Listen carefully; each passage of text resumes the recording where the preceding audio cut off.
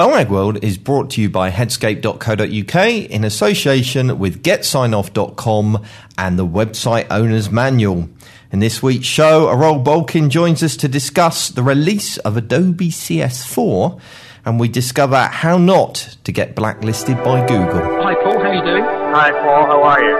Hello Paul. Hi Paul. Hi Paul and Marcus.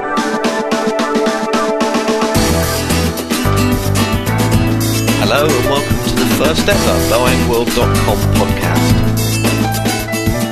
Boag World. Hello and welcome to the 100th episode of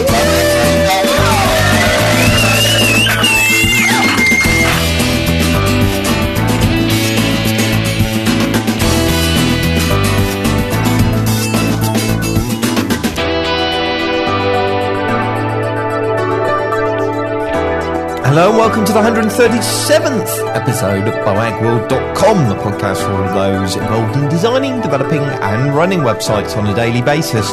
And I want to particularly welcome Marcus Lillington. Hello, Marcus. Oh, stop it. You've been horrible all morning. I haven't. I've been Yes, you lovely. have. You've been... That's good. Everybody's been having a go at me. You swore. I did swear. Yes. But it was justified. I have. No, it wasn't. I've got an excuse, actually. Lack of sleep. Last 2 nights... This is really quite sad. This is going to reflect really badly on me, right? Last 2 nights, lack of sleep. I hope it, Do you know why? I hope it actually reflects on you really well, but hey, here we go. Do you know why? Bad dreams. Okay? that's pathetic. I'm like a 5-year-old. Past 2 nights, been dreaming about zombie attacks. Do you know why? I'm listening to a really great audio book, right? Yeah, Paul can't actually read, so he has to have tapes. Shut up, no, because driving to work, well, actually sitting in bed, I'm just lazy, all right? Leave me alone.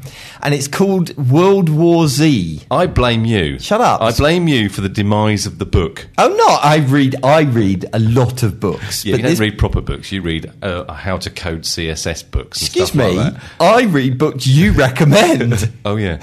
Okay, carry on. Ian Banks books. Yeah, so World War Z, it's really good. You'd enjoy it, actually. Okay. It's basically deadpan book about a series of interviews that, almost in documentary style, talking about the worldwide war against zombies, right? And it's really well done. It's absolutely brilliant. And it's got a great lineup of actors doing these, being these kind of different characters that are being interviewed, and it is just absolutely superb. I entirely recommend it. It's the follow-up to the Zombie Survival Guide, which tells you what to do in the event of being attacked by zombies. You see, I haven't actually read didn't we learn that all one that in whatever the film was called? I can't remember. 26 days later or 24 days No, later? the one... Shaun of the Dead? Simon Pegg. Yeah, that one. No, this is a bit more gritty than Shaun of the Dead. It's okay. It's not kind of let's go and have a cup of tea now type. It's really good anyway. But it's been giving me bad dreams, which is really embarrassing. But there you go. That's pathetic. I thought you were going to say because I've been up drinking late. No. And stuff like that. Oh, yeah. In one of the dreams, I go to sleep and then I wake up an hour later. Yeah, no. In one of the dreams, I got attacked by where this came from. I don't care. I'm really disturbed. I really don't care. No, this will make you laugh. I got attacked by a zombie version of Margaret Thatcher. Where did that come from? Fairly What scary, part of my subconscious came up with that little gem? Anyway, there you go. That's probably because you find her quite scary still. That is really scary, Yeah, isn't it? that she still intimidates me. Lasting legacy. Very disturbing. So anyway, there we go. That's my life. Shall we move on to the news? Oh, not yet. I can think of something. Yes, I keep telling you to stop saying the 130 millionth show. No, I'm not going to. Why? Because it's like boring. That's rubbish. No, it's good. People like to know. They don't say on, I don't know, News at 10, and here's the 1415th episode of News at 10. Do they? No. Shut up. Okay. So about hello and welcome to the Adobe episode because it is a bit of Adobe-centric episode. I'm trying to lead you on to the news and get you off of your waffle. Yeah. I'm trying to think of other things I can waffle about. Go on to news and then I'll waffle during the news as well. Yeah, there we go. boagworld.com. So, our first news story, and without a doubt, the biggest. Without a biggest doubt. Rearrange these words. Yeah, in any order that you suits you. Yes, no, the biggest story of the week is the release of CS4 from Adobe, which is their new suite of super-duper lovely products that we all use and love. Well, use anyway. Now, Aral will be talking about this a little bit later in the show, but he talks about a lot of other things as well. So I thought, let me give you a little glimpse into what's coming up in CS4 if you have not already looked. So this includes new versions of Photoshop, Flash, Illustrator, Dreamweaver, Fireworks, blah, blah, blah, blah, blah, blah, blah, blah. Lots of products there. What's the difference between Fireworks and Photoshop? Well, there's an interesting discussion. Photoshop is a kind of all-round package that's used a lot in print designers, photographers, etc., etc. Fireworks is a package really designed for web designers. So it's a much more kind of web designy focused production product that used to be owned by Macromedia, you see. Macromedia's but they've kept it on because it's kind of more focused on web designers, which is interesting because I don't use it, which you'd think I would do as a web designer, but I've been using Photoshop since version 1. Can you believe that? Well, I mean, I've got CS3 Photoshop. It's utterly pointless. I could still be on version 4 probably, and I'd be just as happy with it. I think version 4 had layers. That's all I need. Yeah, exactly. There you go. So it kind of, every time these products come out, it kind of creates that universal question amongst all web designers: is it worth forking out basically over $1,000 for these suites of packages when you've already got it? And when you've already got it, yeah. I mean, is it really? Well, it kind of depends on how you use the products, I guess. I have to say, I don't think I will be forking out for this one. I don't know. I might with Photoshop, but that will be it. The most significant changes really across the suite of packages are in things like workflow and interface.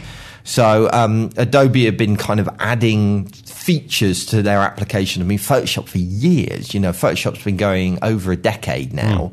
And they keep adding features and adding features and adding features. And the result is that, things get buried under sub-menus and that kind of stuff. So they've done a real big kind of clean-up of the interface and sorted it all out and moved a lot of, the more commonly used things out of sub-menus into palettes and, toolbars and things like that. So they've addressed a lot of issues there, which is a really good idea and kind of needed doing. Also, if you're someone that works entirely in the Adobe universe, which I'm not, but I know some people are, you'll be interested in the workflow improvements that they've made. So they've now made it easier to move work between applications and manage basically your entire workflow throughout your kind of site development process. But let's face it, that's not the stuff that people choose to upgrade over. I think if perhaps it's just me, perhaps I'm just attracted by the shiny things, but it's always the kind of more novelty stuff or the, ooh, that's cool kind of things rather than, oh, look, the interface is cleaner. You don't tend to upgrade for that kind of thing. Is there that many good new features? There's one or two. I mean, what may tip the balance is kind of 3D stuff. There's a lot of 3D stuff knocking around. So, for example, in Flash, they've made substantial improvements to the animation tools for 3D objects. So you can now put inverse kinetics into stuff, which is where if you've got, say, a stick man, for example, I guess it's not just 3D, but if you've got a stick man, you can go through and put bones and limit the way their arms bend and that kind of thing, which will be great for Flash games and that kind of stuff if you do that. Photoshop has really come on leaps and bounds in this area, that they've now got the ability to import 3D objects and manipulate them directly within Photoshop and even paint them, kind of directly onto the object. And it's quite cool. And obviously you're outputting them as 2D images, but the fact that you're able to manipulate them in a 3D environment is very cool. And I can kind of see, at the moment, for example, I don't know, let's say you were going out and you were buying a piece of stock imagery of a laptop, for example. Yeah. Right? You go and buy stock imagery, but you can never find one that's quite in the right colour or is positioned at quite the right angle for you and all the rest of it. And so you end up faffing around. Well, now you can go out and buy a 3D model of a laptop, position it in any angle you want, light it in any way you want, and colour it in any way you want. So quite cool stuff there. That's interesting. That's a bit like one of our clients, what they do. Yeah. ISIM. Yeah, exactly. But, obviously not on a sophisticated level. But, I mean, it looks pretty good, I've got to say. The most amazing feature, however, which I think will appeal to web designers at the moment, especially if you're somebody that designs a lot of fluid sites, is something called content-aware scaling. Now, we did look at this ages ago. We had a tool which we mentioned on the show where do you remember it? It was like it could take a photograph and it could work out, say, I mean, the example they show in the Photoshop videos is they have 4 surfers with their surfboards under their arms walking into the sea, right? So there's the sea behind them, there's sky above, sand below, right? Yeah. And with content-aware scaling, normally if you'd scale a picture, it would basically, as you scaled it down, those surfers would get skinnier and skinnier and be really squashed. With content-aware scaling, it can work out that the surfers are actually the point of interest, and so as you scale it, it scales the gaps between the surfers, but the surfers themselves stay exactly as they should do. And equally, you can scale it up and it manages to put more sea in and stuff like this. And it's just absolutely amazing to see. Technology's been around for a little while, but having it in Photoshop is very cool. I remember audio. There's an audio equivalent of that. Oh, is there? With sampling. Like if you, in the old days when you recorded stuff onto tape, you could make the tape play faster or slower. Right, and that would make the pitch of it go up and down. With the advent of sampling, and I don't know, probably about 10 or so years ago, they managed to be able to do it so that you could speed things up or slow them down and keep the pitch the same, which is just like wizardry, magic. Yeah, I know. It sounds similar kind of thing. Yeah, kind of just, but it does look like magic when you see it. But what's really cool is that you could have a situation, for example, as a web designer, where if your site is scalable, and you've got an image, it's always been a problem scaling the image. Now you could use a little bit of JavaScript to detect how big the page is and then just load different versions of the same graphic, depending on how somebody's got their browser open. And you can just easily create these additional graphics without too much problem. So it's quite interesting. I quite like to look at that. That was the one that, if anything, had tempted me to buy it. It would have been that one. Cool. So there you go. There's a little bit about Adobe CS3. Nothing in any of the other packages that overly excited me. 4, sorry. Nothing in the other packages that overly excited me, but Photoshop and Flash have got some cool stuff going on. If you want to see video demonstrations of all this stuff, then check out adobe.tv, because they've got loads of videos talking about all of these kinds of things. Also, hang on, as I said later in the show, Aral gives us kind of a little bit of an inside scoop on what Adobe are up to, because he does quite a lot of work with them. Anyway, next news story. Next up is a Firefox extension that can transform Firefox into a screen reader, which is quite exciting and quite cool. We all know accessibility is important. We all kind of think we should develop with screen readers in mind. But let's be honest, how many of us actually test on screen readers on a regular basis? Screen reader software is expensive. We maybe download the 30-day trial of JAWS and then we don't use it anymore. It's blooming scary as well. And it's really scary, And it starts affecting, some of these things start affecting your entire operating system, and you feel very out of control with them, don't you? Also, let's face it, it's time consuming doing that kind of testing as well. Well, now you've got no excuse. So there's this thing called Firefox, and it's an open source, freely available talking browser extension for the Firefox web browser. Basically, it's a screen reader designed especially for Firefox. So in addition to kind of providing you with all the basic functionality you'd expect from a screen reader, such as being able to identify headings, links, images, providing navigational assistance, etc., it also provides support for things like CSS speech modules. I wonder whether you even knew about those. What's one of those? Well, I won't get into it. It's unnecessarily complicated. But the other thing is that it's also available on Windows, on the Mac, on Linux. So it really is universally available, which is really cool. I have to say, installation is slightly more fiddly than your average extension, but if you follow the instructions, it's easy enough, and I got it running in a couple of minutes. Once it's installed, however, it's probably one of the easiest screen readers I've ever used. And also their site provides some excellent tutorials in how to get up and running. And it doesn't, for some reason, it doesn't feel as overwhelming as something like JAWS.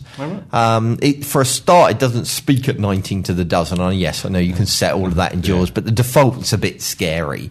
And this is a bit more reasonable. So check it out. I think it's a good thing for testing in. Good. Okay? Yep. Next up, this is a great story. You like this, right? Right. According to Jerry McGovern, this is on Jerry McGovern's site, on the 8th of September, a story about the bankruptcy of United Airlines' parent company began circulating on the web, right? And within hours of the story being released, their share price had dropped by 76%, right? Which is a heck of a lot, isn't it? Well, yeah. So what's this got to do with web design? Well, here's the answer. The story was 6 years old. Somehow it got picked up by Google News, and it had caused a panic amongst shareholders, and the price had been lost. Now, Jerry McGovern uses this as an example to kind of talk about the dangers associated with out-of-date content on your website. And he goes on to talk about how we've got this kind of content management system mentality, which has kind of led to an online environment without any kind of editorial control. And it's a really great article he's written on this. He talks about the production of content on our sites becoming so distributed and unregulated that nobody is responsible for kind of reviewing and removing content. And we put content online without really considering if it's needed and worrying about whether it's going to expire at any point. There's just really no control over this stuff. And he argues that the content on our websites has been largely neglected. And I've got to say, I believe that it's come time for us as website owners to put the same investment into content as we do into building our sites. So everybody, I've been saying this for years. Years. Yeah, we have been saying it, but it's just really nice to hear Jerry saying the same stuff too. And for those of you who are web designers, I would really strongly encourage you to start talking to your clients about how they plan to manage the content on their site. Really interesting. Had exactly this conversation only this morning about a homepage design we've done, which features news and events really heavily. That's great if they're going to be maintained and if they're written in a way that's actually engaging. This is for a university website, right? And obviously their primary aim is to attract potential students. Now, if an event on there is annual general meeting... but it won't be. Why? Because I've told them it can't be. Okay. But that's a danger, isn't it? It is a danger, yeah, and you give people the tools to do that kind of thing. Yeah. But if they put in that slot, Richard Branson gives lecture... Absolutely. Brilliant, really good for a potential. We've discovered a new brain cell. Yes, that kind of cool thing. Stuff. Yeah. So really interesting stuff about how content needs to be managed and kept up to date and stuff like that. So we need to start talking about this to our clients and stuff, which we have. But I've been working with another university.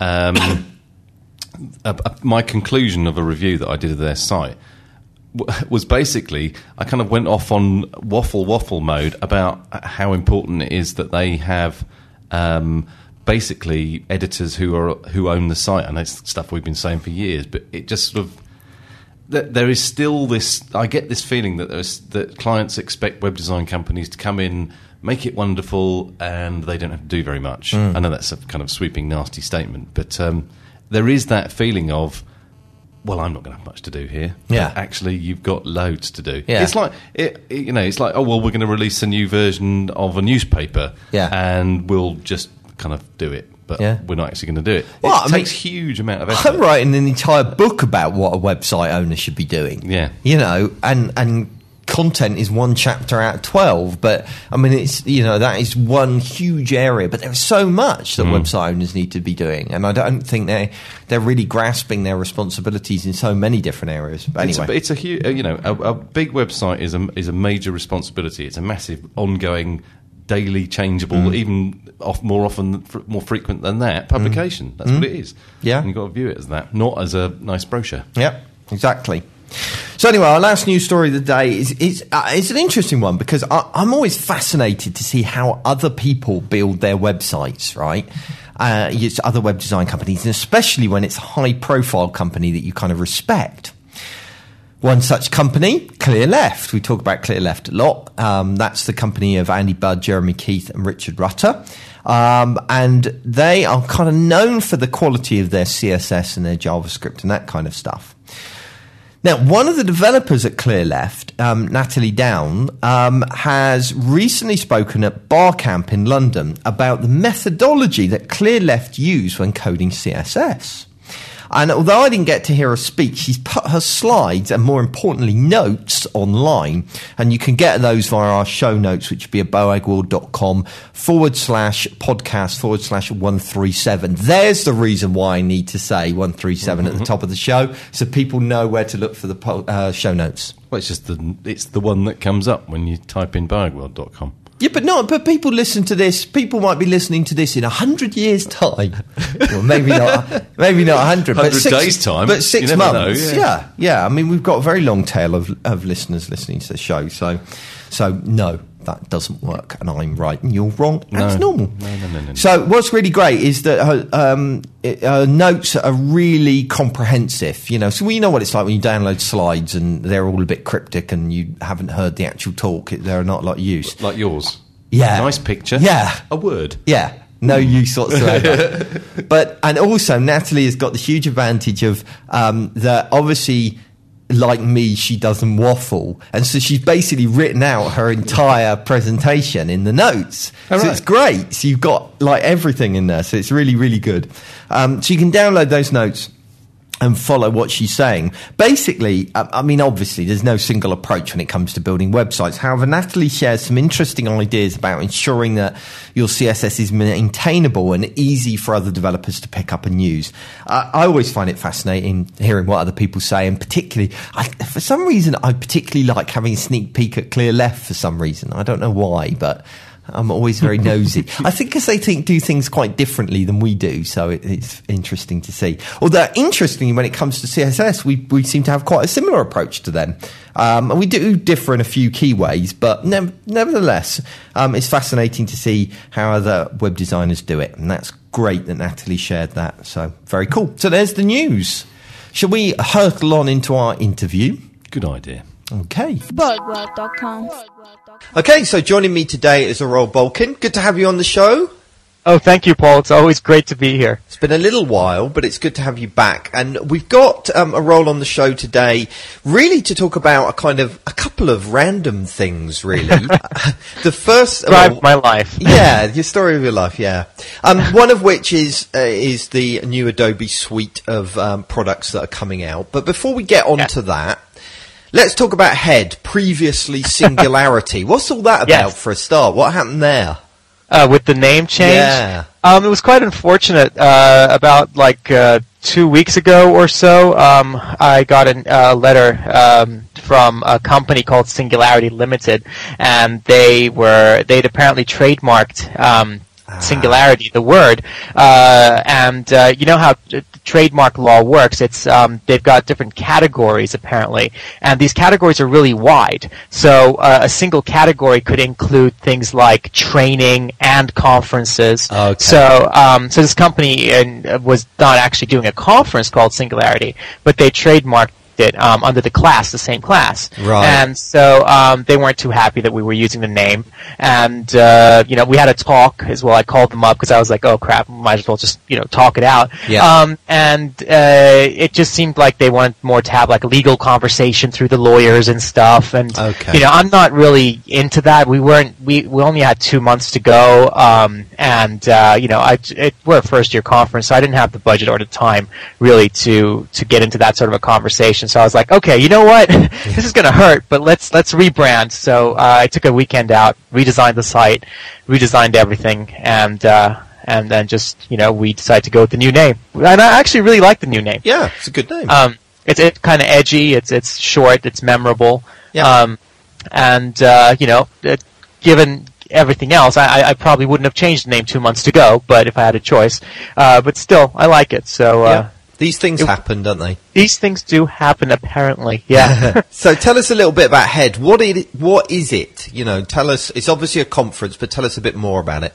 Well, it's this conference, and we have this amazing guy, Paul Boak, speaking at it. Well, obviously, yeah. And that's really all I need to say. Now, how do you like that one? Keep going. You're doing well. It's a virtual conference, so all of the sessions are streamed live over the internet, and they're interactive, so you can ask questions as you're viewing them, and the speaker can answer those questions. We're using Adobe Connect Pro in order to do that, so it's a tried and true system that's been around for quite a few years, actually, surprisingly. And also we have a couple of hubs in London, in Manchester. We're going to have one here in Brighton, one in Belgium. And there are a few more that are still not entirely, they haven't been finalized, but we may have one or two more hubs. And the one in London, for example, is taking place at the Magic Circle, which I'm very excited about. It's a lovely venue. Have you been there? I've heard of it, but I haven't actually been there. I've heard other people talk about it. It's awesome. I was there last week, and it's basically like the Magician Society in the UK. So it's been around for about 100 years, and it's got a museum where you can see actual items from like Houdini and a few other people. They've got. Did you know that Prince Charles apparently is a member? Oh, that doesn't surprise Circle? me in the slightest.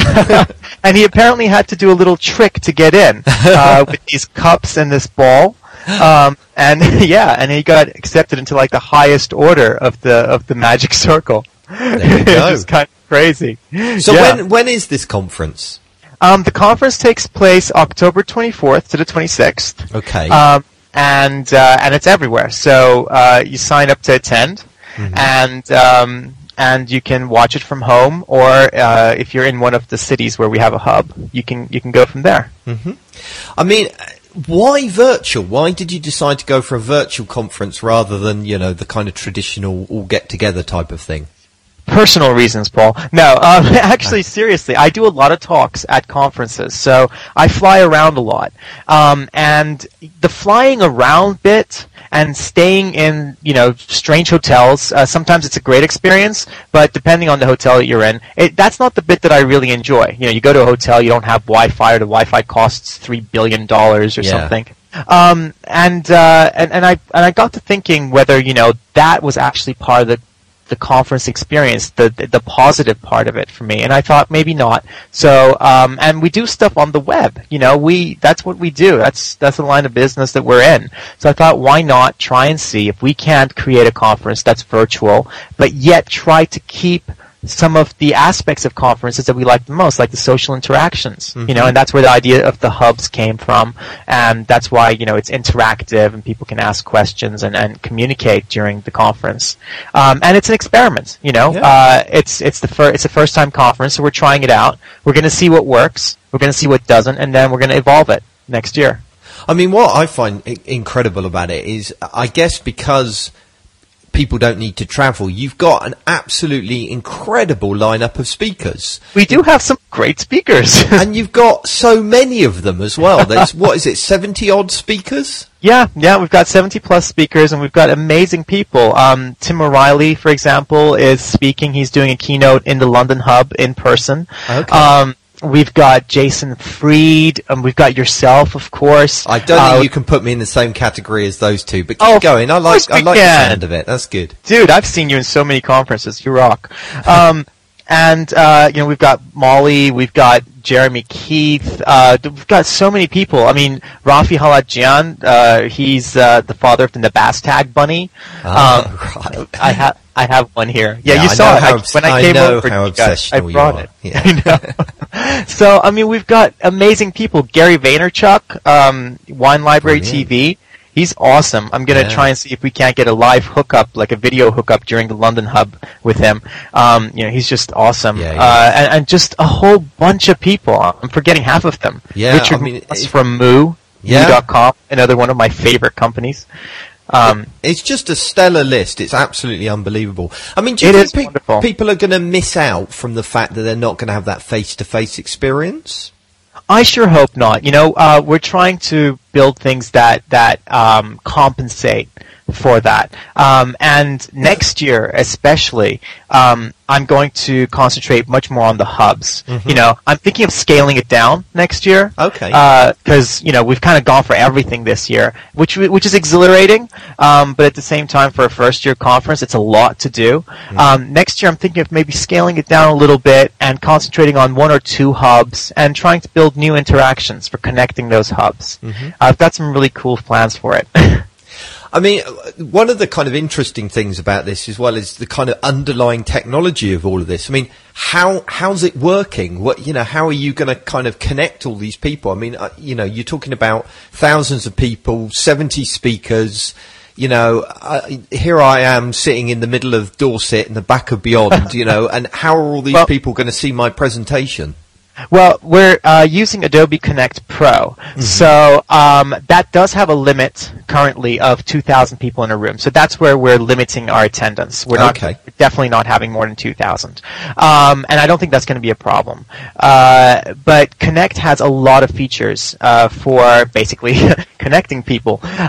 You can see the streamed video and audio of a presentation, but you can also interact both by typing or you can send your own video feed. We're probably not going to use that because of bandwidth concerns, but people can interact with other people who are in the session. They can chat with them and with the speaker, and so at the end of every session we're going to have a question and answer, and a speaker will go through all of the written questions that they've received during the talk and answer them. And that format's worked really well in the past as well for meetings that we've done. So this is not a technology I've come across before. This is something that's kind of publicly available from Adobe, is it? And these totally. Right. Totally. Adobe Connect Pro has been available for several years. It's Adobe, I think the full name, and it's got one of those really long names. It's Adobe Acrobat Connect Pro. Right. I know. I don't know where they come up with them. But it's a really cool piece of software for doing meetings and these sort of virtual presentations. It used to be called Breeze. So maybe that's the name I recognize. Yeah, there you go. And it's been around for years and years. Right. So it's really, really stable. And Adobe actually has a new version of it. I don't know what they're calling it. I remember its beta name, I think. But they have a free version for up to like 3 or 4 people. So if you Google for that, or like in the transcript or something, if you guys can find it and link it, that's really cool because you can just start playing with that. It used to be called Brio. Right. I don't know what they're calling it now that it's been released. The other thing that I noticed from Twitter, that you mentioned that you built the website using Google's App Engine. Yes. Tell us a bit about that. Wow, it's been a fun ride. Yeah, you sounded somewhat stressed at certain points through the period. It has been really great. What is it, first of all? Explain to people what it is. So Google App Engine is Google's foray into providing access to the cloud, to its infrastructure. So basically, Google is has this massively scalable infrastructure that it hosts its search on and its various applications on. So Google App Engine is Google's way of saying, okay, here's the technology that we have for building these infinitely scalable applications, and we're going to make it available to you in a very simple manner so you can build your applications on it and host them on it. And it's really cool. I mean, the idea is awesome. And you're going to be hearing so much more about it as they add more features to it. It's currently in pre-release, so of course it was quite a gamble to base the website on a pre-release technology. Yeah. But I'm still convinced that gamble is going to pay off because basically the way I see it, there are like the most intelligent developers in the world working at Google, basically working for my application. Every feature they adds a feature to my app in a way that I can use. So once they integrate things like the Google APIs, once they integrate other features, not that I have any insider information, but it just makes sense that they would do that. I think it's just going to become a more and more powerful platform. But you found it a little bit painful at times. Well, of course. I mean, it's pre-release, right? Yeah. And pre-release technologies have issues. So they're figuring things out. It's not something that's, again, been done before. Amazon has a really cool platform with SimpleDB, S3, EC2, and those technologies, which provide the same thing.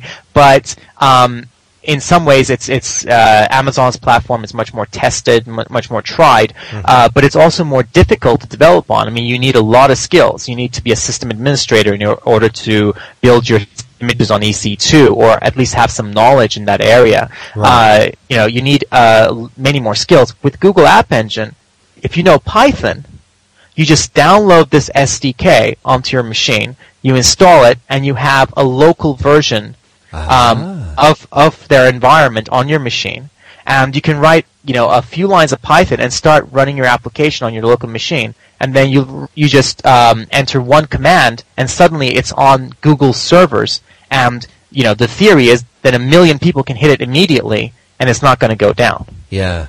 Which, for a conference like this, where a large number of people are all going to be using a site at the same time, it's vital. Yeah. And I mean, we're not going to stress it at all with our numbers. No. But, if you think of the next Flickr or the next Twitter, although you can't really build a messaging app currently on it, but apps that will get those numbers, that might get those numbers, they won't have to go through the standard stages of development. Because these days, today, what happens is you build an application, you build it using, some sort of a rapid framework like Rails or Django or whatever. You build it, you put it up there, and if it gets really popular, then you basically have to go in and you have to re-architect a lot of things. For some apps like Twitter, they've basically had to rebuild the application as it's running. And that's a lot of work. Google App Engine turns this on its head. You have hurdles to get by when you're first building the application, but you can test it just with yourself. And if your application runs correctly for you, if you can get it to that point, then it will run that way for everyone that hits it. Or at least that's the idea. So that's where they're heading for. That sounds really exciting. I look forward to seeing that develop. And I think it is. You're very brave taking it on so early. Well, you know what? That's the thing. A few people have told me, like when I was bitching and moaning when we had a few issues. And let me tell you, Google have been amazing. I have direct contact to a couple of engineers on their team, and they have been amazing in helping me out and working with me. And I'm working with them to try to improve it. But a few people, when I was bitching about it, were like, well, you just got what you deserve for using pre-release technologies. But the thing is, someone has to. Exactly, right? Yeah. Someone has to. So the next time somebody, tries a beta piece of software, tries to build it and provides feedback, instead of going, haha, I told you so, kind of think, well, I'm probably going to end up using this in a few years' time, and I'm going to benefit from the lessons you've learned. Exactly. So some people have to be early adopters, and getting burned with certain things is part of it. Yeah. But it's just how it goes, really. But what interests me the most, Paul, about Google App Engine and about like EC2, etc., is that we're kind of entering the age of the commodity web, where building scalable applications on the web becomes a commodity, just like electricity or water. So we won't have to worry about things like hosting and this and that. It'll just be like another meter reading. I've made my app. Here it is on the web. And I get charged for it by CPU cycles, by the amount of resources that I'm using, just like electricity. I mean, that would be awesome. If we can reach that point where we don't have to worry about scalability and things like that, that would just be incredible. I think we're nearly there. That's superb. Yeah. Talking of you working closely with people, you said you were working closely with Google over this. I know you've got an excellent relationship with the guys over at Adobe, and no doubt you've been playing with CS4. Tell us a little bit about it. You were over at the launch of it, were you not? Yes, I was. I wasn't actually speaking about CS4, but I was at the launch, and I got to see some of the demos as well there. It's a huge suite. I didn't have a chance to play with everything, so seeing some of their demos, it's really cool. It looks like they're really concentrating on integration between the products. They've been doing this for a couple of releases now, but it's really starting to pay off. When Adobe bought Macromedia, everyone was like, well, how are they going to integrate things? And people were fearing that it was going to be an instant process and some of the tools would be ruined. That hasn't happened, but they have been integrating the various products over the years and over these release cycles. So one of the demonstrations that I saw that was really cool, for example, is in InDesign, which is a desktop publishing tool that they have. You can build a magazine, and then you can click a button and then have that be an interactive magazine in Flash that you can put on the web with like a page turn effect and stuff like that. Wow. And that's actually quite awesome. Yeah. I spent a bit of time a couple of years ago working with a client to build an app that did that from PDFs. And that software is still going strong and being used on the web. But now you can just do that with like InDesign and Flash. Yeah. And things like that. They've really worked on the workflow between the various tools. And it makes a lot of sense because web video is such a big thing now.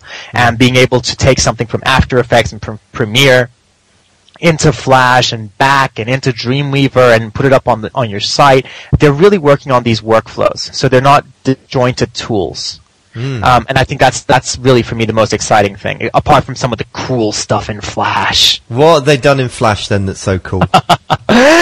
Some of the cool stuff in Flash. Well, we have bone support now, IK support.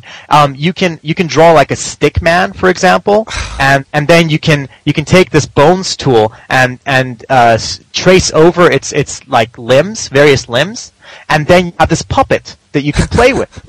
And the cool thing is, you can publish this, and this puppet is interactive once you've published your movie as well. It's not just an authoring.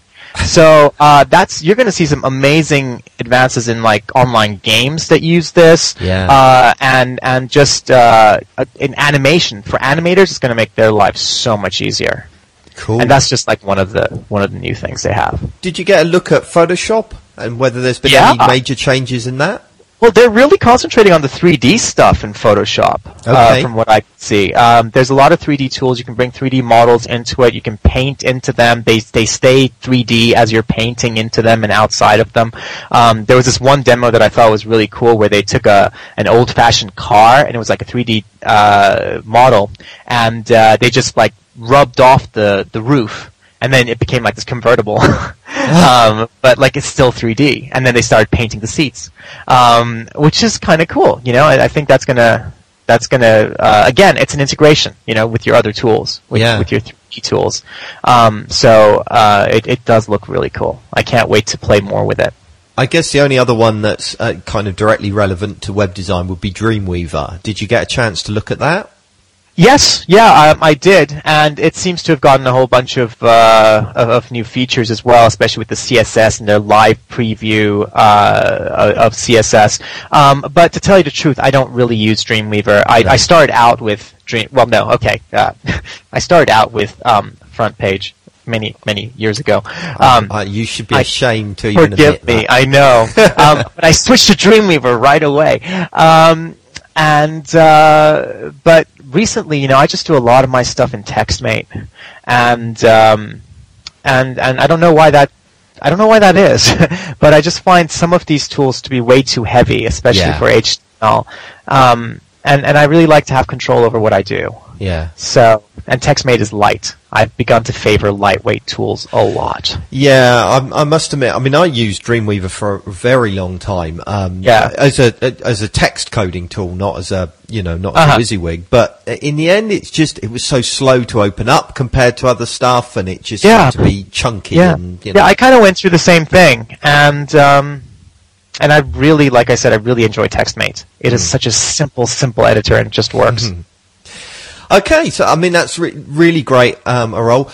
Going back to the conference just very briefly, by the time this comes out, people are going to have missed, unfortunately, the early bird discount. So how much are they looking at for this conference? Well, the main tickets are $149. Mm-hmm. But who knows? Maybe we can do something special for listeners of your podcast. Ooh, well, if they are going to miss it.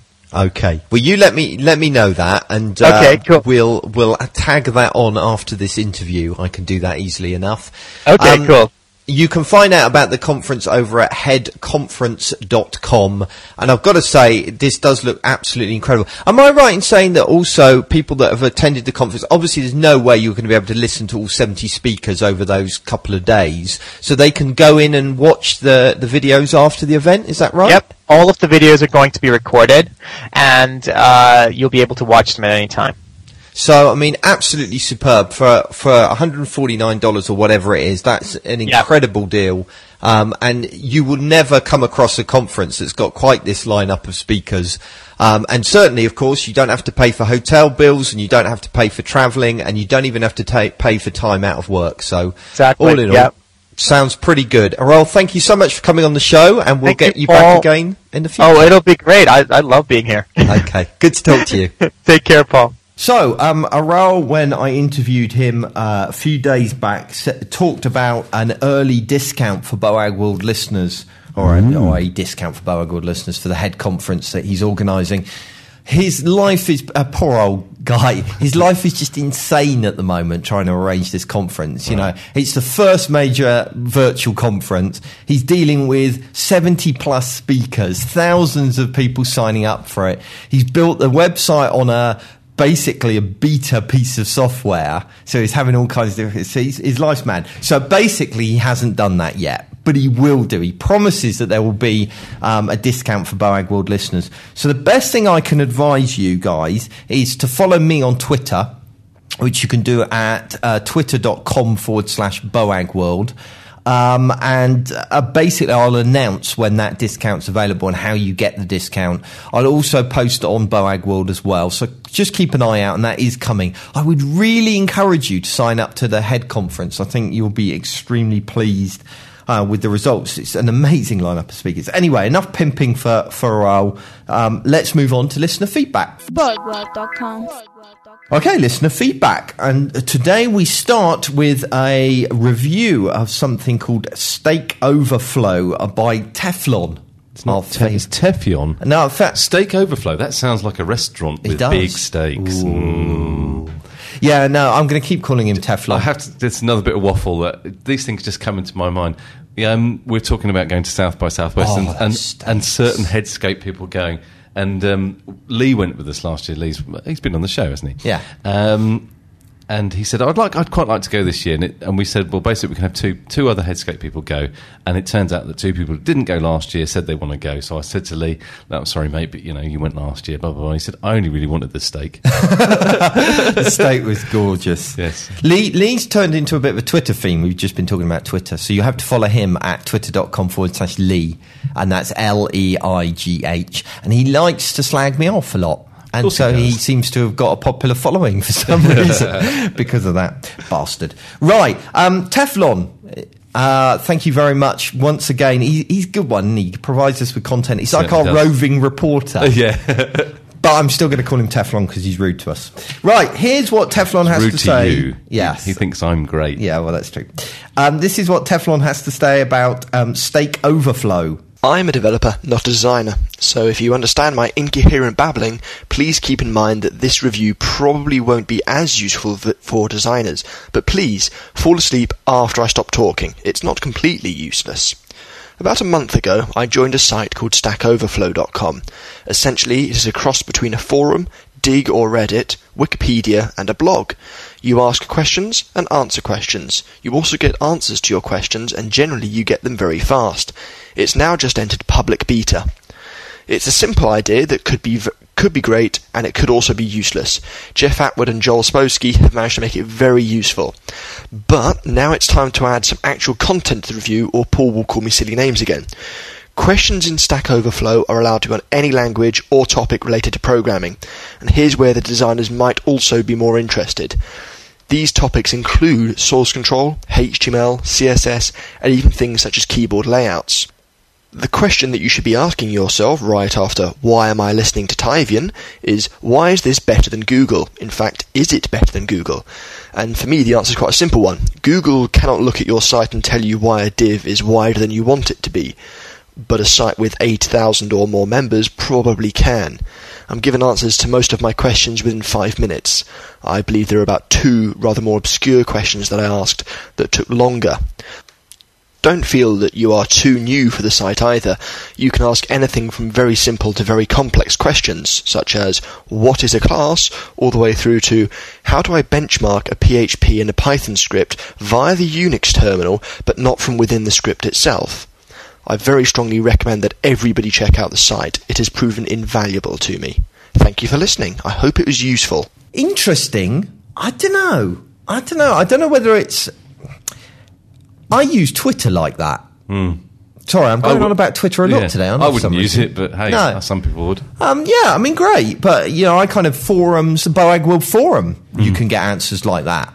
And Twitter, if you've got enough people following you, then you can use that. Admittedly, not everybody has that many followers on Twitter. But definitely, Boag World forum, I think, is a good source to that. But it's still very interesting, and check it out. Talking about, he said it was a bit like Dig, kind of vaguely. There's another good site that somebody sent me. I'm really sorry, I can't remember your name now. Sent me this week let's call him Bill. Yes. Thanks, Bill. Called designfloat.com, which is basically dig.com, but for design stuff. And it's got a whole section dedicated to web design. Okay. But don't just look at the web design section. Beautiful stuff. Really good stuff. It's a bit annoying because it's all 11 tips for this and 10 inspirations for that. But really some great stuff. Beautiful, very clever ad campaigns that are featured in there. All kinds of really great, inspiring stuff. So check that out at some point. Right, let's move on. Yes. Next one. Yeah, so this is an interesting one. This is a question from Jason in Toronto. Do you want to read it, Marcus? Yeah, I'll read it out. Here we go. I am desperate to improve the search engine ranking of my company website, but I am confused by the contradictory advice online. We have even considered hiring an SEO company, but aren't sure who is reputable. The last thing we want is to be blacklisted. Do you have any advice which might help? Good one. That's got to be the most common question and web-related question in the whole world ever. Yeah, well, I don't know about that, but I got to say I was really pleased to get it. His timing, Jason, your timing was impeccable because it was just as I was writing a chunk on SEO in my book, so that was really good. So this part of the show is brought to you by boagworld.com/website owner's manual. There we go. Plug inserted. I got to say, yes, I think you're right to be concerned about being blacklisted, and it is true that Google comes down hard on sites who disregard their their webmaster guidelines. Probably the highest profile example of this is where they effectively removed BMW, the car manufacturer, from their search results for using doorway pages, which is a particular technique we'll touch on in a minute. With many search engine optimization companies around that are still using black hat techniques, it's important to be able to tell the good guys from the bad guys, I guess. Somebody said in the comments relating to this post, black hat techniques is only bad if you get caught. I know where you're coming from, but you're going to get caught. Not necessarily in the you're going to be blacklisted point of view. I think they only do that in kind of extreme cases. But sooner or later, they're going to plug that hole that these people are using, and your ranking is going to go down. So you're better off doing it right from the beginning, to be honest. Later, we'll have a look at some of the SEO techniques that can get you blacklisted. But first, let's examine ways to identify companies that are less than reputable. Let's put it like that. Right, first of all, let's get the obvious out of the way. Always be skeptical of any company that contacts you out of the blue. If you're going to hire a SEO company, ideally do it via personal recommendation. Definitely beware of companies who guarantee a particular ranking, all right? If a company promises you they can rank you number one on Google, ask for more information. Basically, they're lying. Well, it depends on the search term, surely. Exactly, there's the key. It's relatively easy to get highly ranked on an obscure term like Wibble. But, although probably not. No, that's a Blackadder reference. Our band name, if I type Stroke the Toad in, we go number one on Google. Yes. Well, that's because it's about obscure. 8 results. Yeah. However, let's face it, it's much harder to become ranked on something useful from a marketing perspective. Also, what happens if the company fails to live up to their guarantee? This is almost a repetition of some stuff I've said about hosting companies before who guarantee 99% uptime. Really, they guarantee it, but the consequences if they fail are nothing, basically. And again, the same situation here. What they're going to? Yeah, exactly. So, finally, ask the SEO company to clearly explain the techniques they're intending to use. If they're invasive, the answer is they probably should be avoided. If you discover the techniques that they are implementing, this will enable you to judge whether or not you're in danger of being blacklisted. So let's look at some of the common techniques that are unacceptable. Now, these are all based on Google's own documentation for website owners. So I'd really encourage you to check out that. There'll be links in the show notes to this documentation, and it really is absolutely superb and tells you everything you need to know. So this was the easiest section of the book ever to write, because basically I just lifted it. Yeah, no, I didn't lift it completely, but it was straight from the horse's mouth type of stuff. So that I think is the problem when it comes to SEO, that there's a lot of rumor and ideas and out of date information flying around. You need to go back to the source and kind of get the reliable information. So these are some of the things that Google frown upon. Hidden text and links. So this is where some SEO companies use hidden keywords and links that provide no real value to the user. Instead, they're designed to increase your search engine rankings. The techniques that you use to add this kind of text is setting the text the same color as the background, hiding content using CSS, setting the font size to 0, or hiding text behind images. Now, this hiding content with CSS, one of the questions that people have asked is, how do you do it? No, they've asked, does CSS then damage your search engine rankings? Because, I often hide content with CSS. I push it off screen, or, you want it to be hidden and shown in specific circumstances, that kind of stuff. Well, actually, they seem to be quite specific that it's this kind of setting font sizes to 0 and stuff like that. And they do still encourage the use of CSS. So I don't think you're going to be damaged by that. Okay. Next one, search engine only content. Basically, using techniques such as redirects or cloaking, it is possible to show different Klingon type stuff. No, not Klingon cloaking. That's not like you to make a sad sci-fi reference. A Trekkie joke. Yeah, well, that's Trekkie, not good. Not really that funny No. joke, but hey. So we're talking about here where you show different content to a search engine than you show to a real user. That's what it boils down to, basically. Yep. And this approach is often adopted actually by Flash sites, right? So if your whole site is built in Flash and it's not going to get indexed, you sneakily show the search engine different content. And although I can kind of understand the desire to do that if you build a Flash-only site, this actually breaks Google's terms of service and could lead to you being removed. So be careful if you go down that route. Sending automated submissions to Google. Now, this is an interesting one, right? What's wrong with that? Yeah. So, Web Position Gold, right? How many people use Web Position Gold? Loads of people. Google's terms of service specifically name Web Position Gold as an unacceptable tool to use for the submission of your rankings to Google. They don't like automated submissions. Very interesting.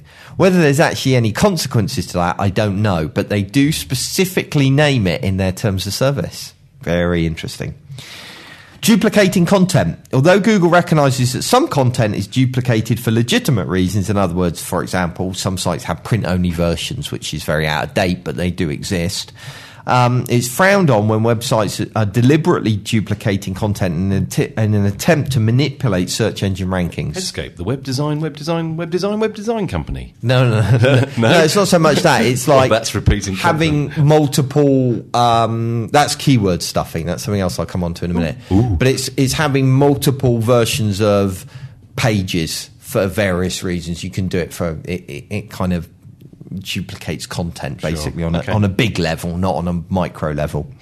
Doorway pages. So this is what stung BMW. These are pages created solely with the purpose of ranking well with certain keywords. So they often have poor content and exist solely to funnel users to the main site. Keyword stuffing. That's the one that I mentioned a minute ago. This is the practice of loading a page with keywords in an attempt to manipulate site rankings. So this can result in a negative user experience and could well be harmful to your search engine rankings too. And then finally, participating in link schemes. Although your site ranking is partially based on who links to you, link exchange programs are always a bad idea. Exchanging links indiscriminately without considering their relevancy will damage rather than help your rankings. Okay? Yep. So, will implementing some of the above techniques get you removed entirely from Google? Probably not, to be honest. However, they could damage your rankings over the long term and will probably, there will almost certainly be a waste of money to implement them. Yeah, that's exactly. the point with all this. Exactly. Therefore, does that mean that you should avoid SEO companies? Well, not necessarily. There are many very reputable companies out there offering superb advice on how to improve your rankings. And some of the advice that I share later on in the book is based on stuff I've read from very reputable search engine optimization companies. I think it all comes back to content again. It's all about having good quality content and sites being built well as well. Yeah. Don't sort of mix up. Yeah. It's tables all and it's things like that. basic common sense stuff, really. There's nothing mind blowing about it. And maybe when I've written the next section of the book, we'll cover that in the show as well, because I like to reuse content endlessly. So there we go. That about sums up this week's show. Obviously, if you want to get at all of the content in the website website owner's manual, then check it out at that URL I gave earlier. Check out the forum as an alternative to Teflons. You got it right. Oh, did Well I? done. I doubt myself now. His suggestion, you check out the forum as well, because they're great answering questions there. Anything else you want to cover? Don't think so. I think that's about it. Thanks very much for listening to this week's show, and we'll talk to you again next week. Well, what about my jokes? Oh, I always forget your bloody joke. I said, is there anything else we should cover? And you said no. But that's not covering something, is it? Well, it's a part of the show. Go do it. Blah, blah, blah. Nobody cares. This is no, they don't. I don't really. Well, no, I do. I do. Send me more jokes. I care. Perhaps we'll stop passionately. doing them and see what reaction we get. We did it before. Will there be a public outcry? Probably. But anyway, these are funny quotes from Eugene. Thank you. Here we go. Time is a great teacher, but unfortunately it kills all its pupils. Quite like that one. Yeah. Men are like bank accounts. Without a lot of money, they don't get a lot of interest. That's good. Two more. I told the doctor I broke my leg in 2 places. He told me to quit going to those places. And finally, the only reason people get lost in thought is because it's unfamiliar territory. Yeah. Very good. Okay, thank you very much. Who was that, Kevin says? Eugene. Thank you, Eugene. I always forget to thank the person that transcribed the interview, and this week it was Anna. Thank you very much, who edited it as well. She's a bit of a hero, is our Anna. All right, thank you very much for listening to the show, and we'll talk to you again next time. Bye. Hello, world of Bohem.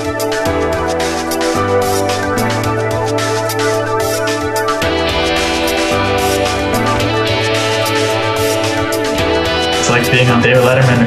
Boag World. Boag World.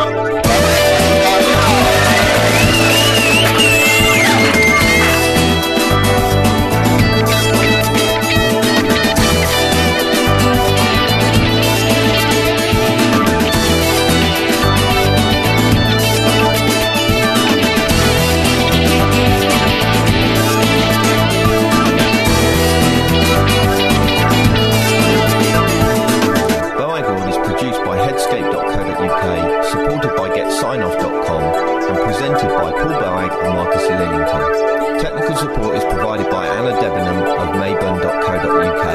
The researcher is Paul Stanton of CoffeePower.co.uk, and the show's producer is Ryan Taylor of Havocinspired.co.uk. To contribute to the show, visit boagworld.com/contact. Call 020 8133 5122 or join our forum